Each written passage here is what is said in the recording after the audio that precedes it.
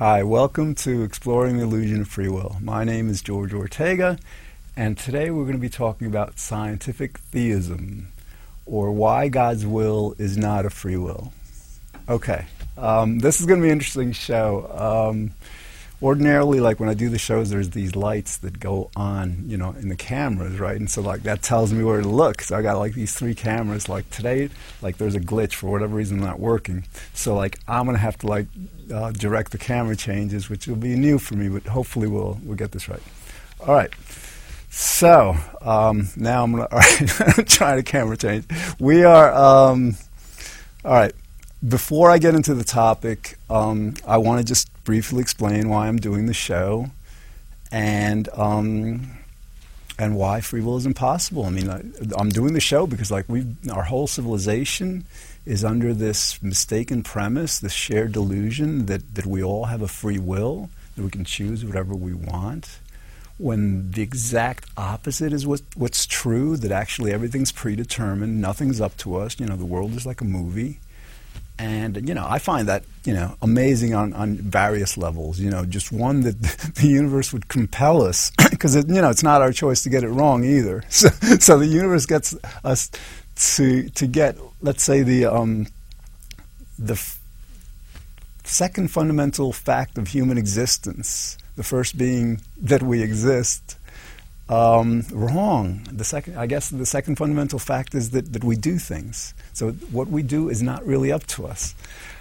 All right. And why is free will an illusion? Two basic explanations. The first one is simple causality.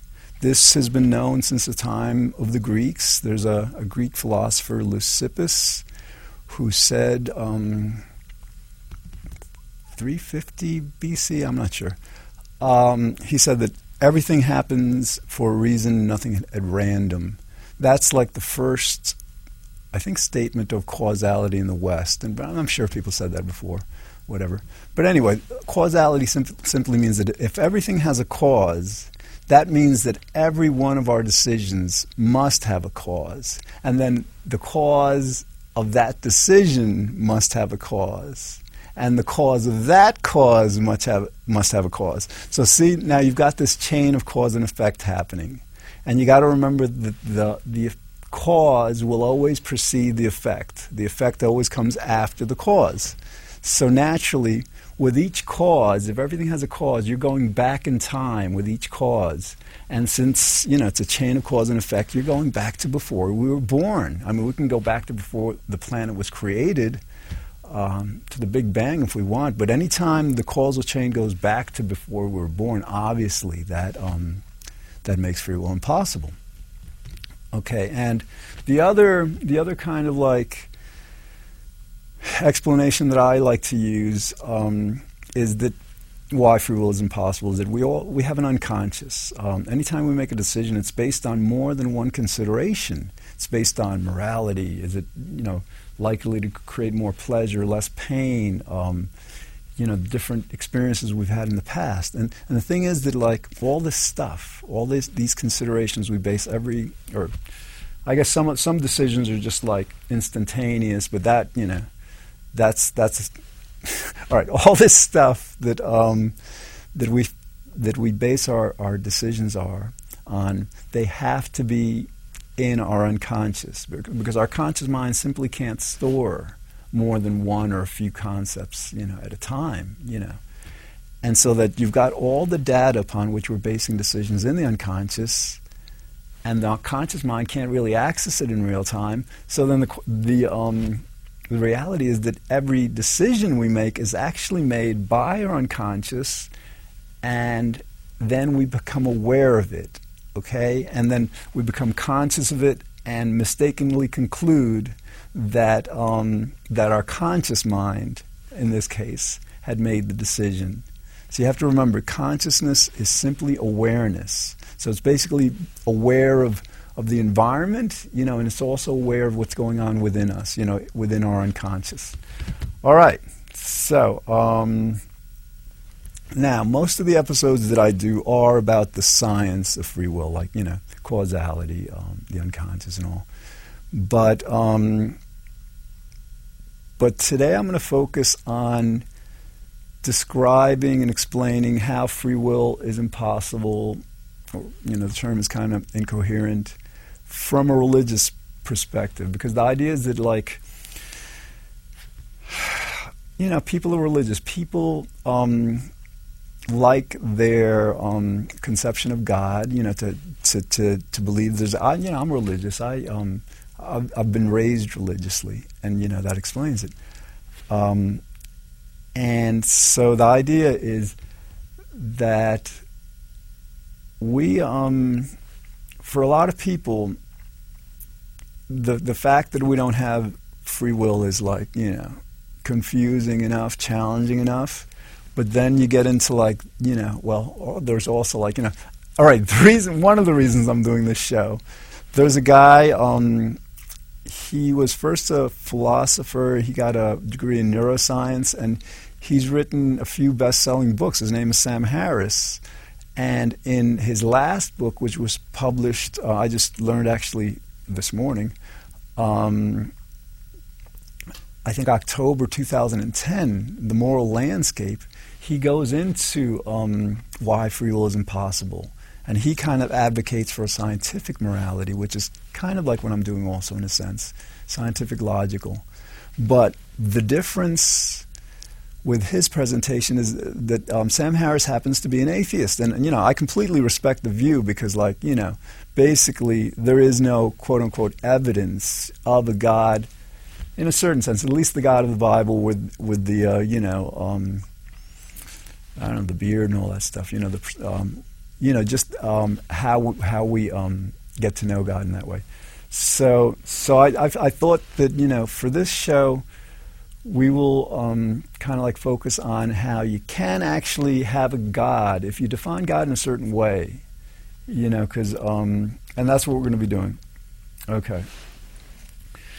All right, before we start, though, I just want to, just note that religious arguments, either for or against free will, generally fail because they deal with incoherent concepts. For example, if God is all-powerful, then obviously we can't have a free will, If God, because that's, basically in religion there are three fundamental attributes to God. First, that he's omnipresent, meaning that he's everywhere, and that kind of makes sense, if God, created the world, God is the world, whatever. From my perspective, if God created the world and there was no world before he created it, he obviously had to have created it from himself, him, herself, whatever. So that's the first one. So God is omnipresent. He's everywhere. The second one is God is omnipotent or all-powerful. And with the all-powerful, it kind of it's incoherent in the sense that in other words, if God is all powerful, then he could, according to that rationale, give us a free will. But see, it doesn't make sense, because if he's all powerful, then he would have the only power, And the other kind of general description for God, basic attribute is that God is all-knowing, omniscient. Okay, so that means he knows everything in the past, he knows everything in the present, that's going on everywhere, and she knows everything in the future. So think about it, from the standpoint of the future. If God knows what's happening in the future, then obviously God is creating the future. You can't really, if you're all powerful and you're omniscient, then there's no way that we human beings could could fit into that power structure and decide for ourselves. Now, the reason I say that these arguments are incoherent, in a sense, because I don't know. All right. Anyway,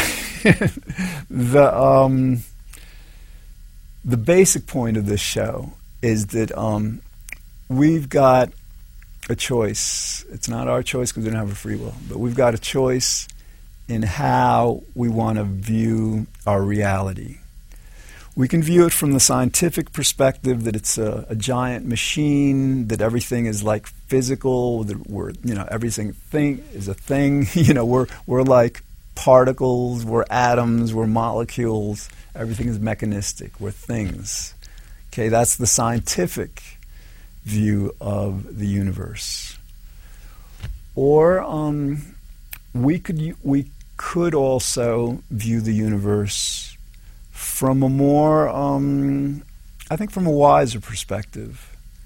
Seeing the world in a mechanistic way doesn't work so very well for us because we're people, we're persons.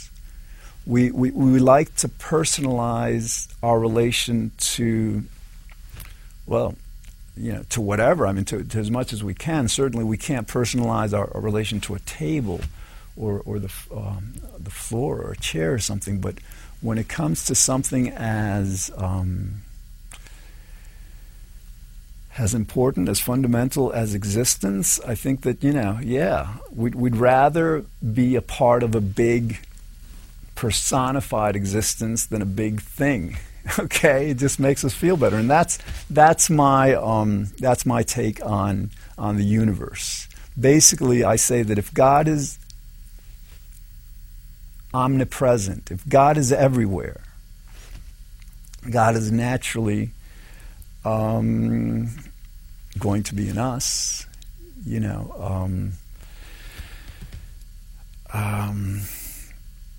If God is all powerful, all right. I'm losing my train of thought. This is confusing me. I'm trying to work on the camera changes while doing this, but it's working out well enough. Okay, so basically, I'm seeing God as the personification, of reality. And that's easy. It's a synonym. God is a synonym for the universe. Right, I got it. If God is omnipresent, God is everywhere, well, the universe is everywhere. If God is one, the universe is one. If God is all-powerful, well, the universe has the laws of nature that are all-powerful. That's what the physical laws are about. So, all right, so that, and it's important again, because, for this topic is getting, Sam Harris is coming out with his book March 6th. You can expect through the spring and summer that, a lot of even popular magazines, I would think, would begin to explore this revolutionary new revelation. And so for people, it's a tough kind of a realization to make, that to accept that everything is predetermined, that nothing is really up to us. It's not how we're raised, it's not how we're conditioned. But I think sometimes it's even a tougher thing. It absolutely has to be a much tougher thing for people to give up the idea of God. And so, the purpose of this show is that you can understand that that free will is impossible, but God can exist if God is viewed from the right definition, from the right perspective. For example, with we have physical laws, gravity, electromagnetism, the four basic forces, just the laws of nature, cause and effect. Fine, you can view these scientifically, or you can view them as a manifestation of God's power. It's God that's doing this. Now, all right, it gets confusing. It gets a little confusing because, you got to make this distinction. Ordinarily, when we conceive of the world with free will and God, we're going to let's say we talk to God, we pray to God, said, We say, God, do this, do whatever, make this a great show. Okay. And see, the thing is, like, whether this is a great show, whether whatever is works out, however well it works out or not, that's already been predetermined. In other words, like the cause and effect. Remember that we started out with cause and effect. The cause and effect chain that governs everything, goes back at least as far as the Big Bang. Okay, and you can define God as the Big Bang. That was maybe his creation. Okay, his creation moment. And but the thing is, so it kind of doesn't really make sense to pray in real time for an answer that has already been predetermined. So and I struggle with this. I don't pray all that much, probably because of this. But here's the thing. All right, I'm not going to say you shouldn't pray because, in other words, it may be predetermined that I stand up and walk across the stage, but until I do it, it's not going to happen. So the thing is, there may be some kind of aspect of reality that now it doesn't make sense. I'm trying to come up with a rationale for praying for something to happen. Oh yeah, all right. If it's something, if you're praying to God, let's say that you do a job well, okay? So you're praying to God that you do a job well, and then the answer has already been written in the past, but part of what has been written has obviously been that you pray to God that you do better, and then what you're doing with that prayer is you're conditioning yourself to do better. This is basic psychological affirmation, okay? So you'd have to see it within that perspective. Now, what I do is, rather than quote-unquote pray that something that's already been predetermined happens, I guess linguistically, rationally, I think the more proper term is to hope. We would hope that God, that the universe will evolve, will lead to positive outcomes for people, for our world, for whoever. So that's the idea. We go from prayer to kind of hope, which is kind of they're very similar. I think religious people could accept that kind of shift in just basic terminology. Okay. All right. So here's the thing. So basically, what's happening, in a certain sense, with our new understanding of God as the universe, we can also define God as causality. Now, this is very cool. Maybe I should title it this. I don't know. Because God really is causality. God, causality is the state of the universe. Remember, all right. No, when I spoke about causality before, I spoke about it in relation to a decision. We make a decision, it has a cause, and it has a cause. And now, what I want to clarify that now, okay? Basically, when we make a decision, the most accurate, precise description of the cause of that decision is the most comprehensive, all-encompassing cause, which is the universe. So in other words, the state of the universe at the moment before we make any decision is what creates the decision, what compels the decision. And the state of the universe before that is what compels that decision. Okay, so you've got this. So it's not really, all these tiny little causes, like certainly it does manifest in a zillion little ways, all these molecules moving and all. Particles moving, but again, the most comprehensive, all-encompassing general explanation of that causality is that it's the entire universe that's evolving moment by moment, creating each moment, each new moment, and so naturally is creating each new thought. So think about it.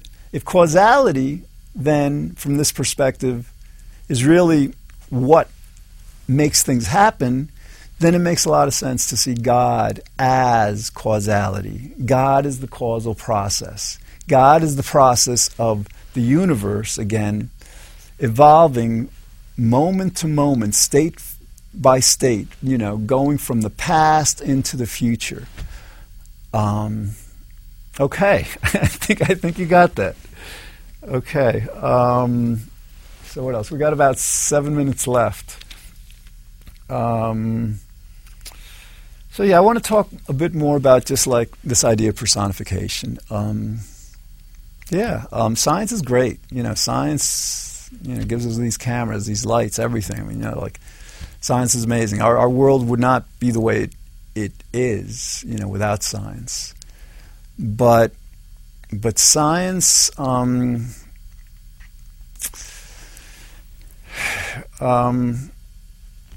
science, it can't. I mean, it's not really. I'm about to say it's not really the domain of science to delve into this, but it kind of actually is in a way, because I mean, you have the physical sciences like physics and I don't know, astronomy, whatever. But see that science studies reality. It studies the universe. So when you think about it, it's studying God. Again, God is a personification. We now, how do I want to put this? Okay, science can tell us. Science can give us logic. You have to understand that the basic premise, the basic foundation for science is logic. In other words, it's logic that tells us that if you repeat an experiment, replicate an experiment several times and get the same answer, then you've got some kind of result. It's logic that tells us that that certain scientific principles, the law of gravity, that they work. It's logic that tells us that a certain equation will give us an answer to a measurement we're making. So then, how would science relate then to this idea of God, and free will, I guess? All right, science isn't really limited just to the physical sciences. Science is also the quote-unquote soft sciences like psychology and sociology and anthropology, which is really my field more so. And it's a scientific perspective. It's complete science that we're hedonic creatures. We seek pleasure, we avoid pain. That's what we do. We're hardwired for that, which is another reason, incidentally, why we don't have free will. So psychology tells us that, as a person, because we are people, we're going to feel much more comfortable, seeing the governor, the ruler, or the power, the only power in the universe, from a perspective that fits in with our view of ourselves. We want to be connected with this greatness, because we are. And again, if God is omnipresent, that means God is within us also. We are God, everything's God. Okay, so again, we can see ourselves and everything as simply a thing, undefined, unrelated in a certain sense. Or we could see it, we can see the universe, God, as a personification, that relates to us, relates to who we are. Okay. I've done. I think I've covered this. We've got about 3 minutes left. All right, I'm going to do a commercial. Okay. Every Wednesday night at 11 p.m., good friend of mine who wants to remain anonymous, he refers to himself as the messenger, and he's producing this show. And we do it every Wednesday at 11 o'clock. It's on Manhattan Neighborhood Network, channel 2, but it's actually channel 56 on the cable box. But the cool thing about this show is, if you're in Manhattan, there's 500,000 people, I think, live there or get cable service there or whatever, you can get you get it there, and it's a call-in show. That's the thing. I mean, like, we're explaining this and we're allowing people to call in, and the show is getting really good. So the other cool thing about the show is that you don't have to. You can be anywhere in the world, and all you have to do is log into the Manhattan Neighborhood Network website on the net, and just click channel 2 at 11 o'clock, the Lifestyle channel, and there will be live. You can they broadcast as live. So, and this is very cool because this is getting into Manhattan. What else? All right, and I want to promote my book. I took the first 18 episodes of this show, and I transcribed them, and I created what I think is an excellent book. I mean, like, I got to revise it because, like, I wanted to rush it to press because I wanted to give my nieces and nephews, copies for the holidays. So I published it, fast before because of that. But I'm going to publish it. I'm working on it right now, revise it. I'm going to probably include a few more things, and so I'm going to reissue it, hopefully in a month or two. But the cool thing about this is that the current version is now on the internet. Okay, in other words, if you Google "Exploring the Illusion of Free Will" and let's say go to Google Books, you can download the whole PDF book. It's 164 pages, and you can download it onto your smartphone, onto your tablet, whatever. Just read it for free. Okay, all right. So we've got about 36 seconds left.